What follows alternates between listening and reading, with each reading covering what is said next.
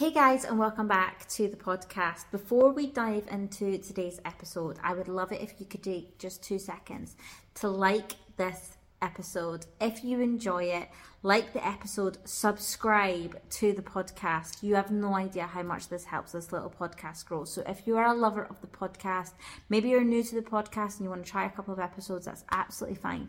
But like, subscribe, and most importantly, guys, share it on your platform. Share it on your stories. Share it to someone that you love. Let other people know that we are here and I am trying to help. You have no idea how grateful I am when I see it on people's stories, and you have no idea how grateful I am to each and every one of you loyal listeners. But let's dive into today's episode. Today we are going to be discussing whether or not you are a big part of your problem, because something that's extremely common, and the reason I know this is because it's actually something that I used to do, and it's something that I see happening a lot when people are in a difficult place. So if you are in a place right now, if you are a person who maybe you're struggling with depression, maybe you are struggling with feeling in a bit of a rut, you're a bit stuck, things are not going your way, maybe you feel like life just isn't going the way that you want it to, and you're looking around and you're feeling a bit miserable, feeling sorry for yourself, feeling sad, feeling hurt, feeling disappointed, feeling frustrated.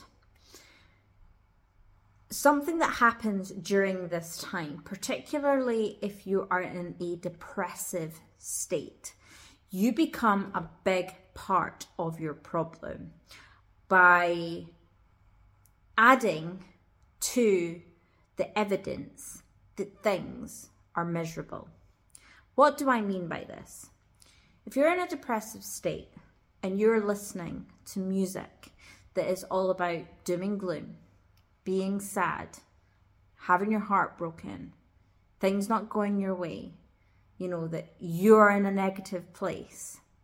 If you're watching series on Netflix of people getting their heart broken, people being disloyal, people being unfaithful, people hurting one another, killing one another, all I love a serial killer document series and all this stuff. I think we all do.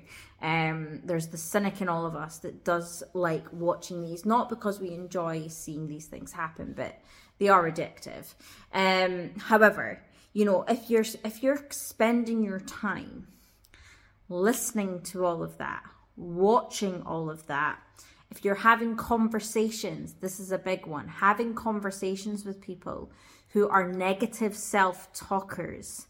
This is a big one.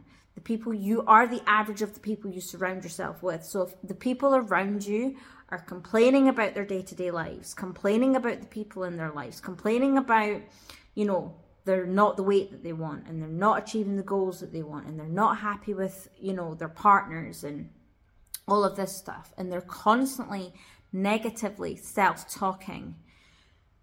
This is a big part of the problem.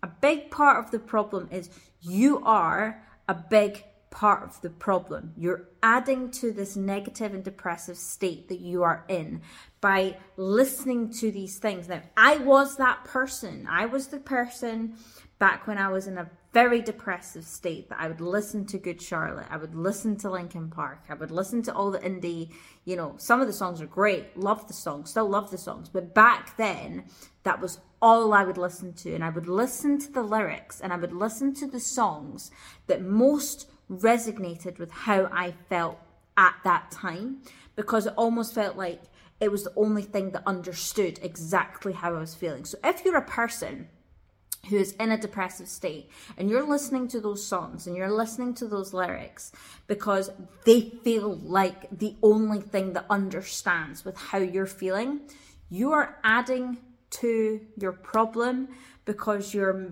giving your mind, you're giving that part of the brain that is actively looking for reasons to believe that you're feeling the right way, proof that this is exactly how you should be feeling. You're and you listen to them on repeat over and over again.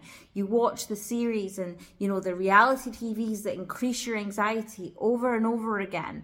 You have the negative conversations with people, with the negative self-talkers over and over again.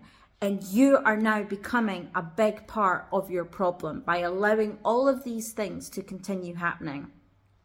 It's not until you actually make the active choice, the active decision, that this is no longer how you want to think and feel.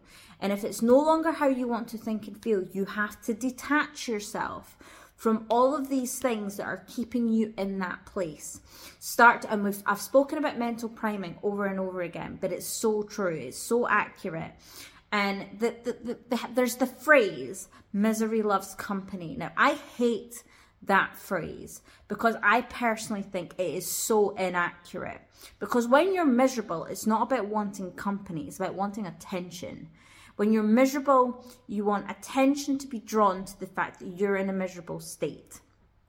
Because you want something to relate to. You want someone to be paying attention to how you're feeling, because you almost want it to be fixed. You want that the codependent part of you that is actively seeking for someone to come and fix it. And even if they were then to come and fix it, you would then shut yourself down because you're in that place. I understand. I've been there. It's because in your mind, you've given yourself so much proof that this is how you should be. And this is why you're then a big part of the problem, because you're feeling a particular way because you're potentially in a victim. Maybe you're in a victim mindset, slightly self-sabotaged. Maybe it genuinely is just a depressive state. By consuming the things that are negative on the day-to-day, you are proving to yourself that this is how you should feel.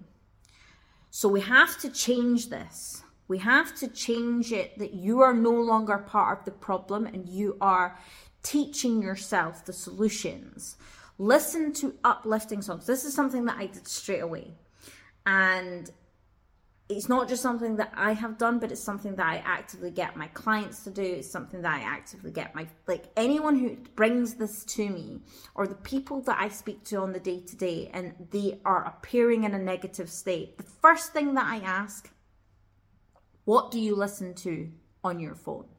What music, what playlists are you playing on the day-to-day? What are you watching on Netflix? What conversations are you having? Are all of your conversations fixated on all the things that aren't happening, that you don't do, that you can't do, that you feel like you're not worth or you don't deserve? Are those the sort of conversations that you're having? Are you having conversations about the things that you are going to do, the things that you do want to achieve, the path and the strategies that you are going to be taking in order to get to them? The potential that you have and the worth that you have. Are these the conversations that you're having? Change your music playlist. And I'm not saying get rid of all your songs or anything like that. Like I say, I still love a bit of Good Charlotte, Linkin Park and all this stuff, Eminem, all the good stuff. But I'm no longer attached to those lyrics. And it's funny because there are a couple of songs on there that I actively avoid. Because now when I listen to them, as much as I still like the song, when I actively listen to it, it takes me back to how I felt. Because I listened to them over and over and over again, that is still ingrained, that how I felt back then is how I feel when I hear them now. And that shows you how powerful that actually is. Because we're talking 15 years later.